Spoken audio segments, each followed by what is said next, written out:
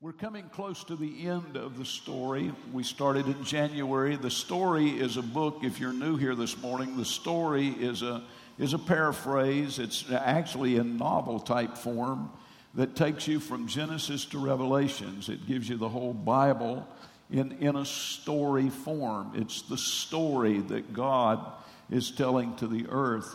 And it's in chronological order, unlike your Bible that's written specifically with history books, and then with poetry books, and then with prophetic books, and then with gospels and history and revelation. But the story puts all of those poetry sections and those prophecies right in the historical setting where they belong. So when you're reading through it, you're reading the Bible in chronological order. Last Sunday, we dealt with the first part of the ministry of the church, the history of the church in the world. After Jesus ascended back to glory, he left the responsibility of sharing the gospel to the world to his church. This morning, we're going to look a little more in depth into the life of the Apostle Paul, who was the man that God used to really disseminate the gospel and get it moving forward. Until Paul began to reach out with his missionary burden for the world, the church was pretty well clustered around in Jerusalem. Persecution had caused some to spread out from there, but they were trying to maintain almost a little regional area with this, and that was never God's intent. God's intent was that it be taken to the whole world. And so God raised up the Apostle Paul, who was a powerful minister that spread the gospel to the entire known world. In fact, even where we stand today in America, we can attribute our receiving of the gospel to the ministry of the Apostle Paul, who took it first to Europe, to our ancestors, who then brought it to us. So this is chapter 30. Next Sunday will be the last Sunday. We will finish the story. But this is Paul's final days. Now, what I would like to do in introducing this message to you this morning, I'd like to just tell you a little historical information about two great characters that were contemporaries and made an impact on history. In fact, these two characters actually lived in the same city, and for a while their lives actually overlapped. For a short time, a few years, they were actually in the same city of Rome at the same time. In the 7th decade of the 1st century A.D., two men with very different backgrounds, with very different careers, drastically different ambitions, and for very different reasons, both of these men lived in Rome. One of them was a man named Nero, and the other was a man named Paul. At that time, Nero was a name that was a household term. Everybody knew who Nero was. Not very many people knew who Paul was at that time. In today's world, all of the TV talk shows would have wanted to have an interview with Nero. All the late night entertainers would have wanted Nero on their program. The president would have had a state dinner for Nero, because you see, young Nero was now the emperor of Rome, the most powerful man in the entire world at that time. He was a hero. Paul was a zero in the minds of so many people. You see, Nero at 25 years of age was hailed by most of the world as a political genius. Paul was a little stoop-shouldered, balding man nearing the end of his life. Nero was all about ruling the world. Paul was all about disseminating the gospel of Jesus Christ.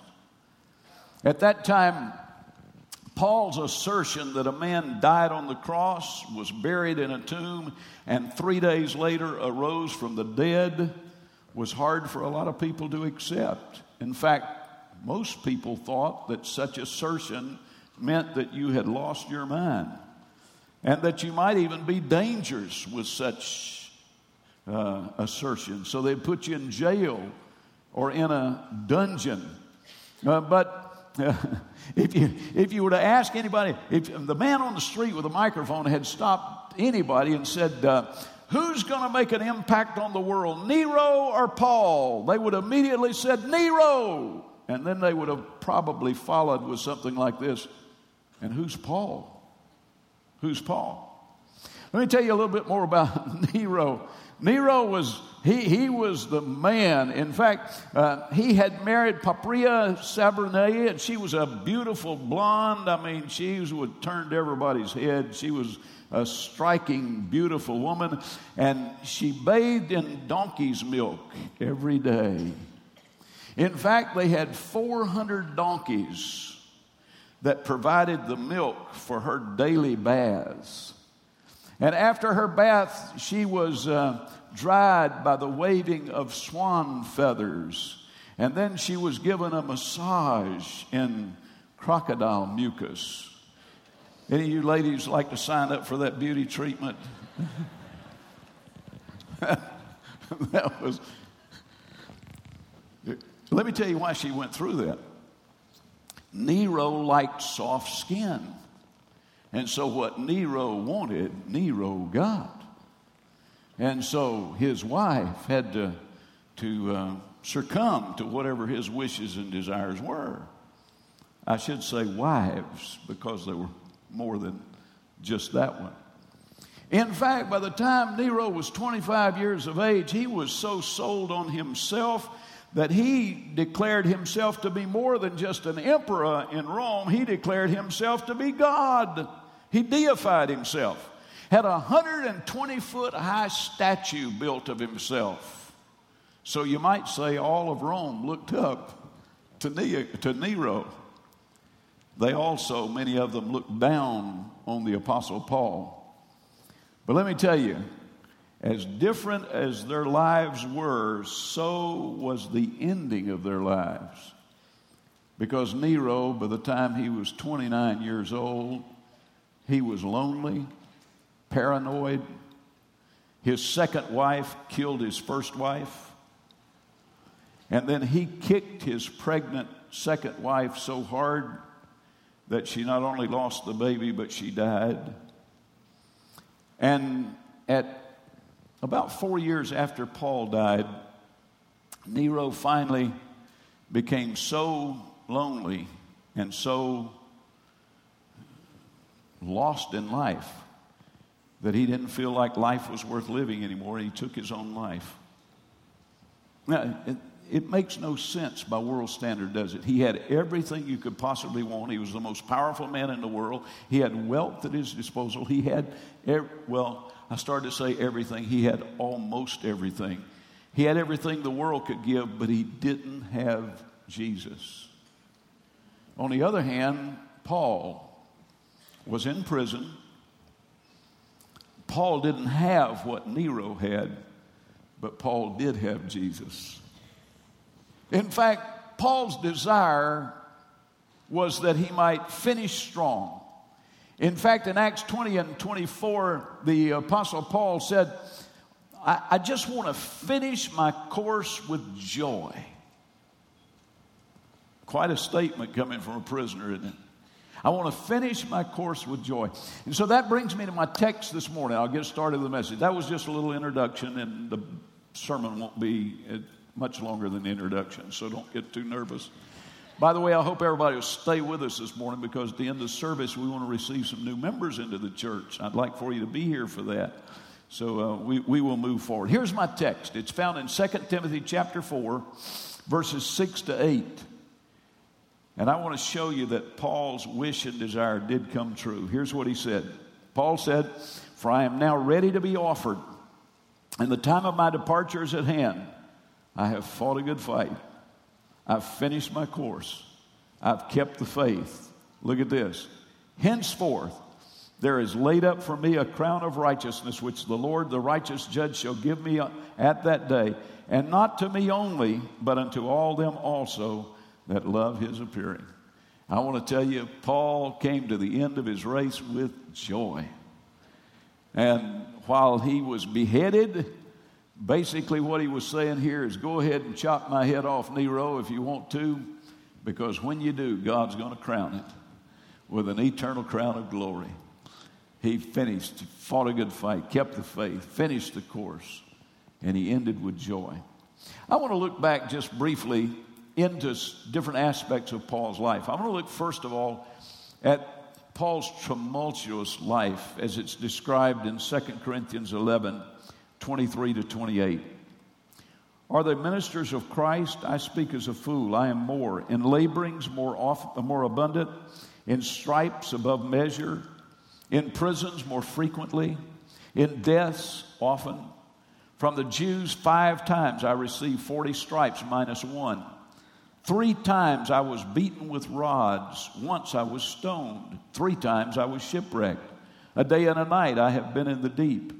In journeyings often, in perils of waters, in perils of robbers, in perils of my own countrymen, in perils of the Gentiles, in perils in the city, in perils in the wilderness, in perils in the sea, in perils among false brethren, in weariness and toil, in sleeplessness often, in hunger and thirst, in fastings often, and in cold and in nakedness. Besides the other things, what comes to me daily, my deep concern for all the churches.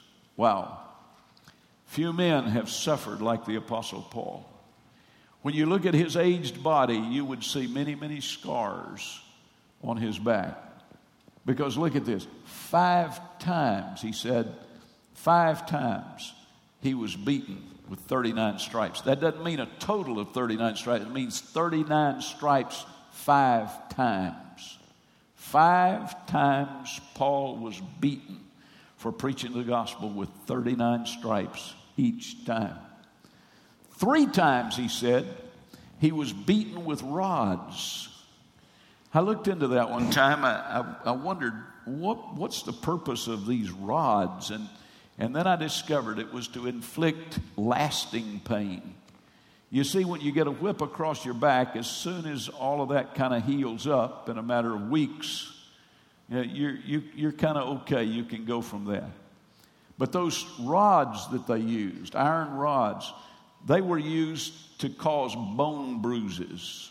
Anybody ever had a bone bruise? Boy, you're talking about something painful. And it lasts, and it lasts, and it lasts. And 3 times a Roman soldier would take a rod and beat Paul, trying to break his ribs, trying to fracture his backbone, beating to cause bruises to his bone. He suffered profusely.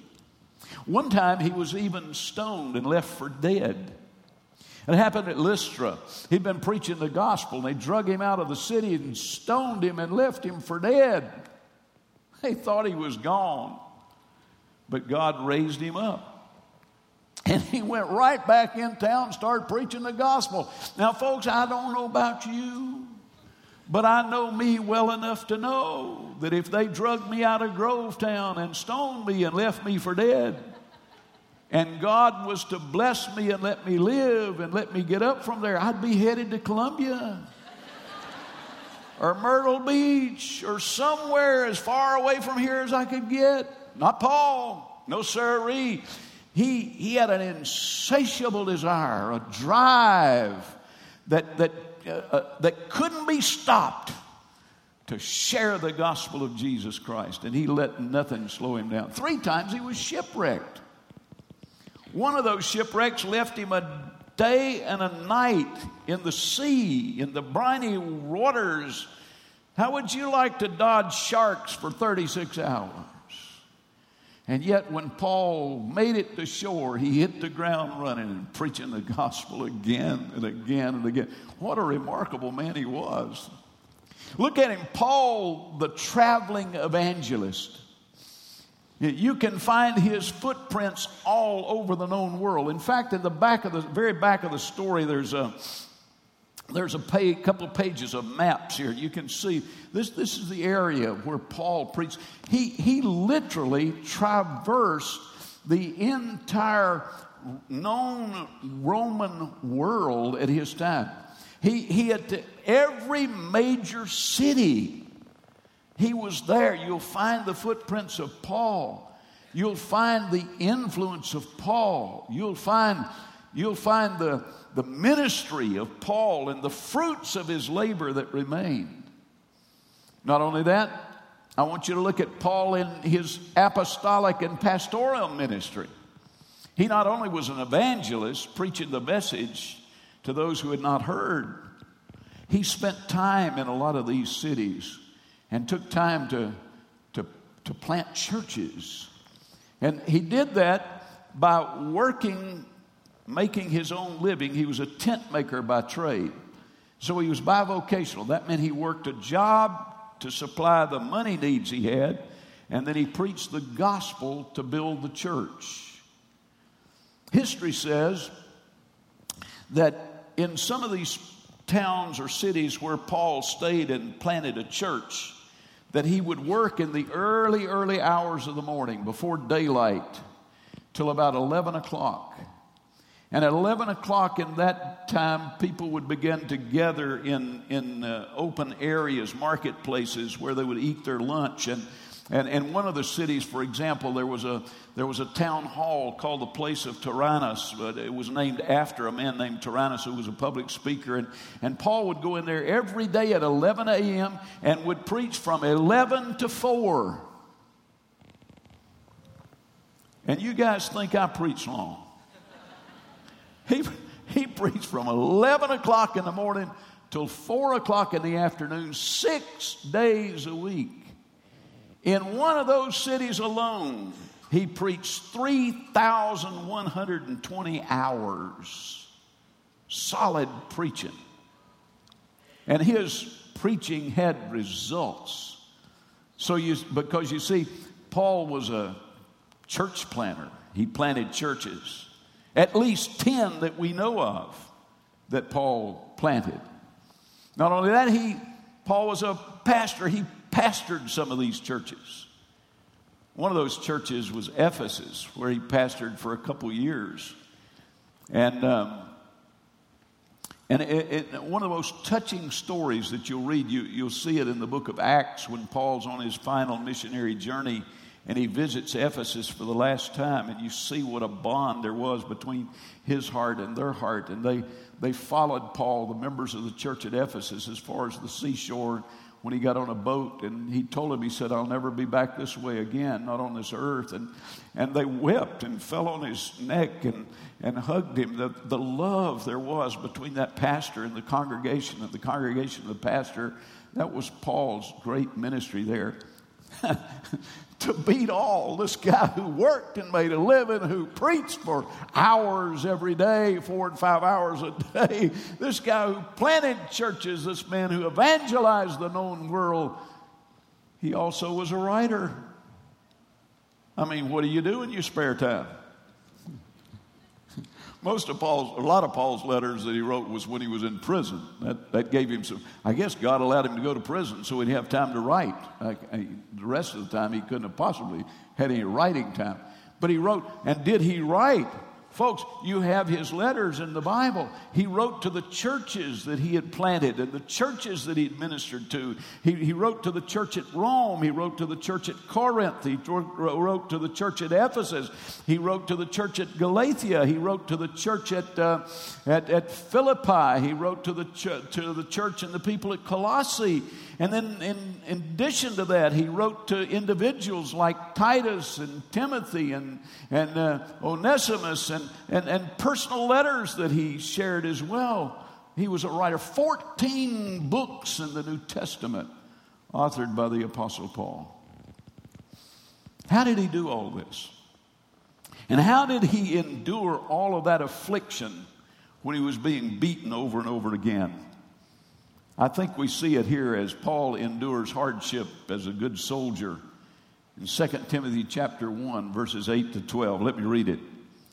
"Therefore do not be ashamed of the testimony of our Lord, nor of me his prisoner, but share with me in the suffering for the gospel according to the power of God, who has saved us and called us with a holy calling, not according to our works, but according to his own purpose and grace, which was given to us in Christ Jesus before time began, but has now been revealed by the appearing of our Savior, Jesus Christ, who has abolished death and brought life and immortality to light through the gospel, to which I was appointed a preacher, an apostle, a teacher of the Gentiles. For this reason I also suffer these things. Nevertheless, I'm not ashamed, for I know whom I have believed, and I am persuaded that he is able to keep what I've committed to him until that day. Folks, that's what drove the Apostle Paul. He had an experience with Jesus on the road to Damascus. You can read it in Acts chapter 9. He had an experience with Jesus that was so powerful. It didn't just change his life for the moment. It changed his life forever. And he was so driven by that experience and so driven by that wonderful revelation that he had of the Lord that he was willing to suffer whatever it took to persevere, to press forward, to keep moving on, to tell it everywhere he went, to just go. And did he go? And preach God. I told you earlier, he not only preached to all the Roman world, he preached in Asia Minor. He preached in Europe. That's why we have the gospel. Our ancestors received it when Paul accepted that Macedonian call and went to Europe and preached the gospel. And he preached. Isn't it amazing? Before his conversion, he was a religionist. And boy, was he one of those hard, cold, in your face, beat you down with religion. But when he became an apostle, some Bible commentators refer to him as the gospel of grace. Wow. He moved from legalism to grace. I'm glad about the grace, aren't you? Glad about the grace of our Lord Jesus Christ. By the way, I just love Paul's attitude. I just love his attitude. Let me give you a couple examples. Remember I said a while ago 3 times he was shipwrecked, and one time he was a day and a night in the deep. When he landed in that little island of Melita, he hit the ground preaching the gospel. Here he is, soaked with water, and he goes right in and starts helping them build a fire, and he's gathering wood to get a fire going so they can dry off so he can have a church service. And while he's gathering the sticks, a viper comes out of the wood and latches to his hand. And the natives that saw it thought, oh my goodness, this guy must really be bad. He escaped the sea, but the gods are against him. And they finally got him. And because they knew that viper was a very, very poisonous snake, that in the matter of a few minutes he would be dead.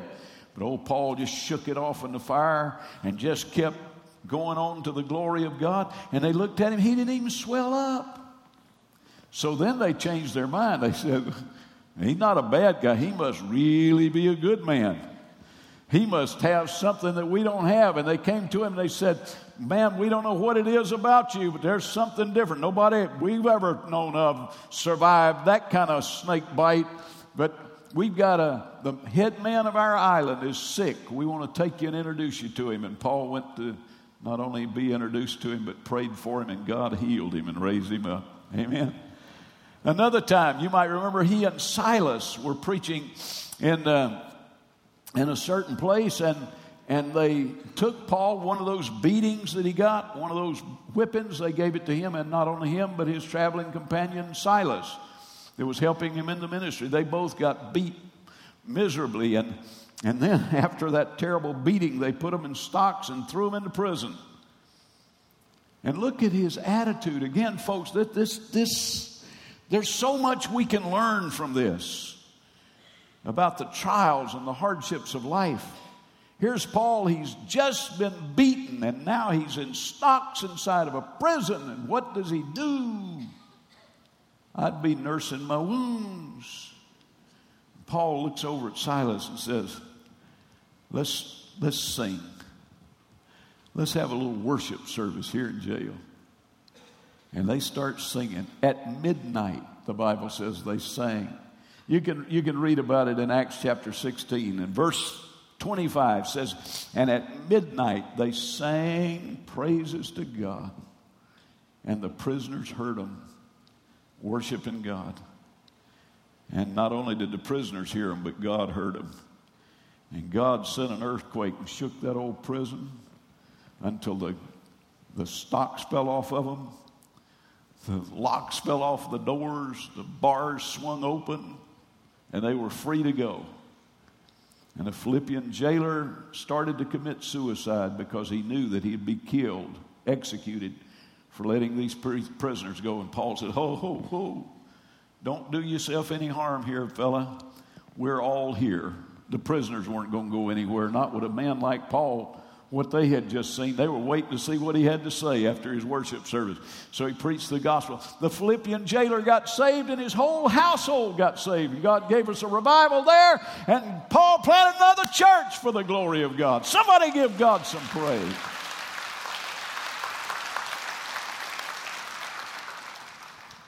Folks, it makes a difference when you can keep your praise in your prison.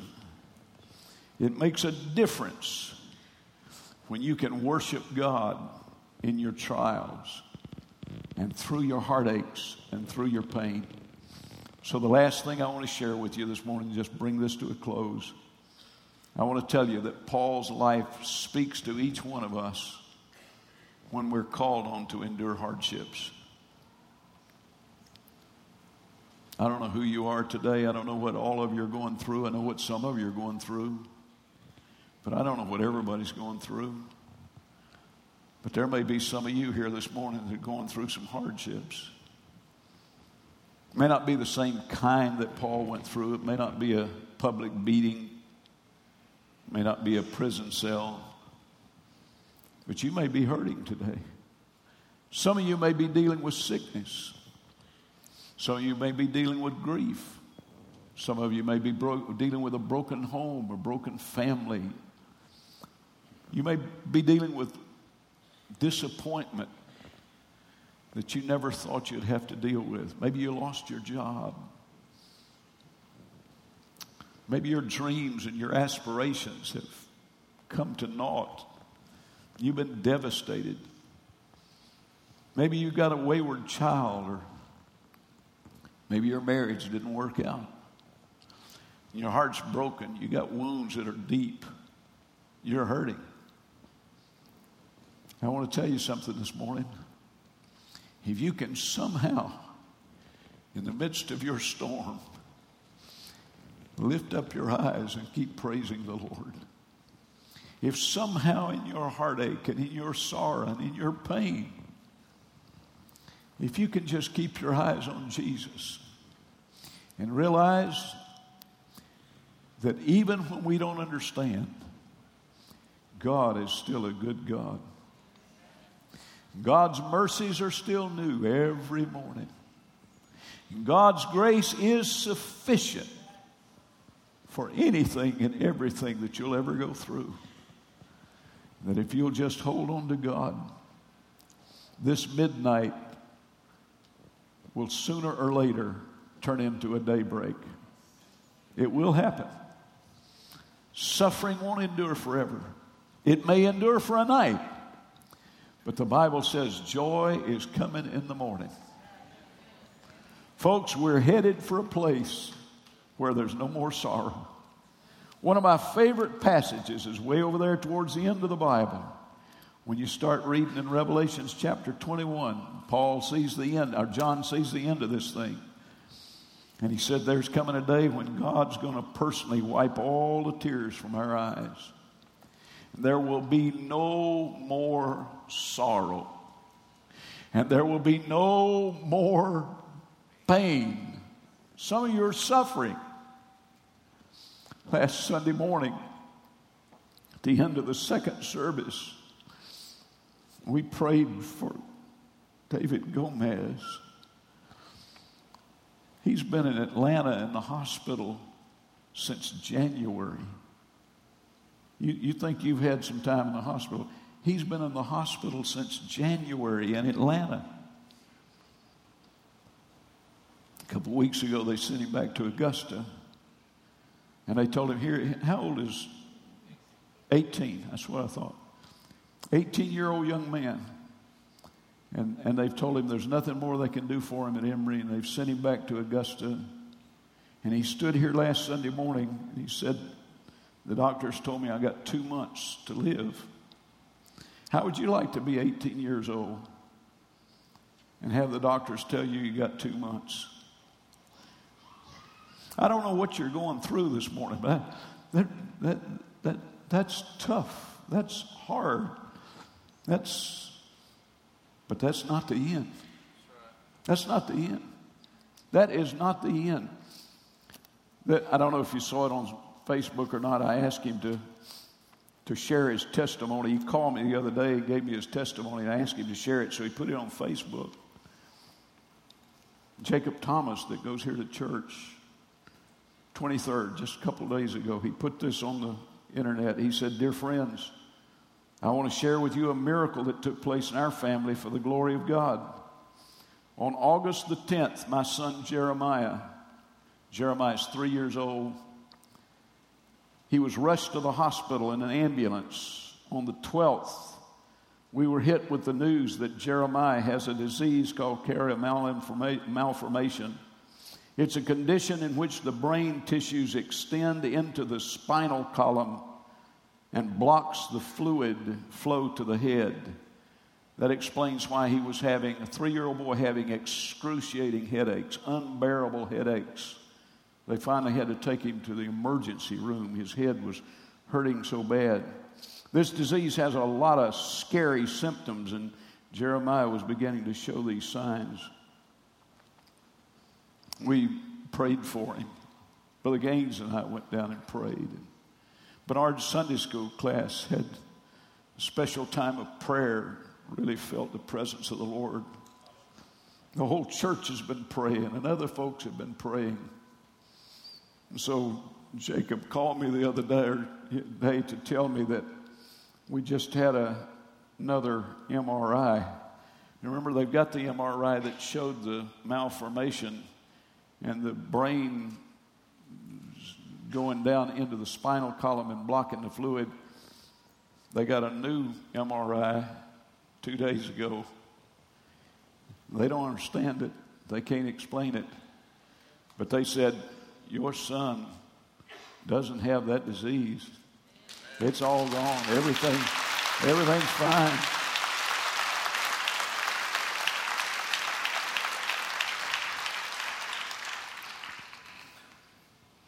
I stood here this morning. I said, Lord, what kind of week is this? We got one great victory, and we got a defeat. I guess it balances out. And immediately I felt the conviction of the Holy Spirit, and he said, you don't have one victory and one defeat. You have 2 victories. You have 2 victories. You have 2 victories. One's more difficult to understand. And one's going to take some time to walk through the journey. But I promise you, folks, at the end of the way,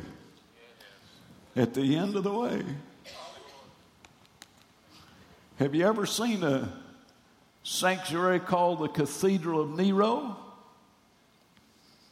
No, you haven't. You never will. The only thing I know named Nero, I heard about a guy that named his dog Nero. But you got a Cathedral of St. Paul. And I know a lot of people named Paul. I know a lot of Pauls, and I know a lot of Paulines, and I know a lot of Paulettes. There's churches in Augusta named after St. Paul. All these years later, who really made the impact? The emperor or a preacher that just refused to quit? He just kept pressing on and kept pressing on. He said, I press toward the mark for the prize of the high calling of God in Christ Jesus. Press on. Stand with me, please, this morning. I want to challenge you. I want to challenge you this morning to press on. Don't stop. Don't be deterred. Don't allow bad news or heartache or pain or suffering or anything else to stop you from the goal. Eventually, we're going to cross the finish line, folks. And it's going to be victory forever. The family circle will be reunited. And we won't be together just for a day or a week or a year or a month or a couple of decades or 70 or 80 years. We'll be together 10,000 years from now. We'll just be beginning. We'll keep going. It's prayer time. I'm going to ask the prayer team to come quickly, please. I don't know what you need prayer for today. I know this, if you're unsaved, you certainly need to come and give your heart to Jesus. We would invite you to do that. If you're away from God, you need to come home, renew your fellowship with the Lord. If you have other needs, we encourage you today to come. Bring those needs to the Lord. There are people here that will be glad to pray with you and for you. Maybe you want to find a place to just pray, just you and God. But it's prayer time. Brother Steve's going to lead us in some worship. You respond as you feel led today. Just come on. Come on. God bless you as you pray.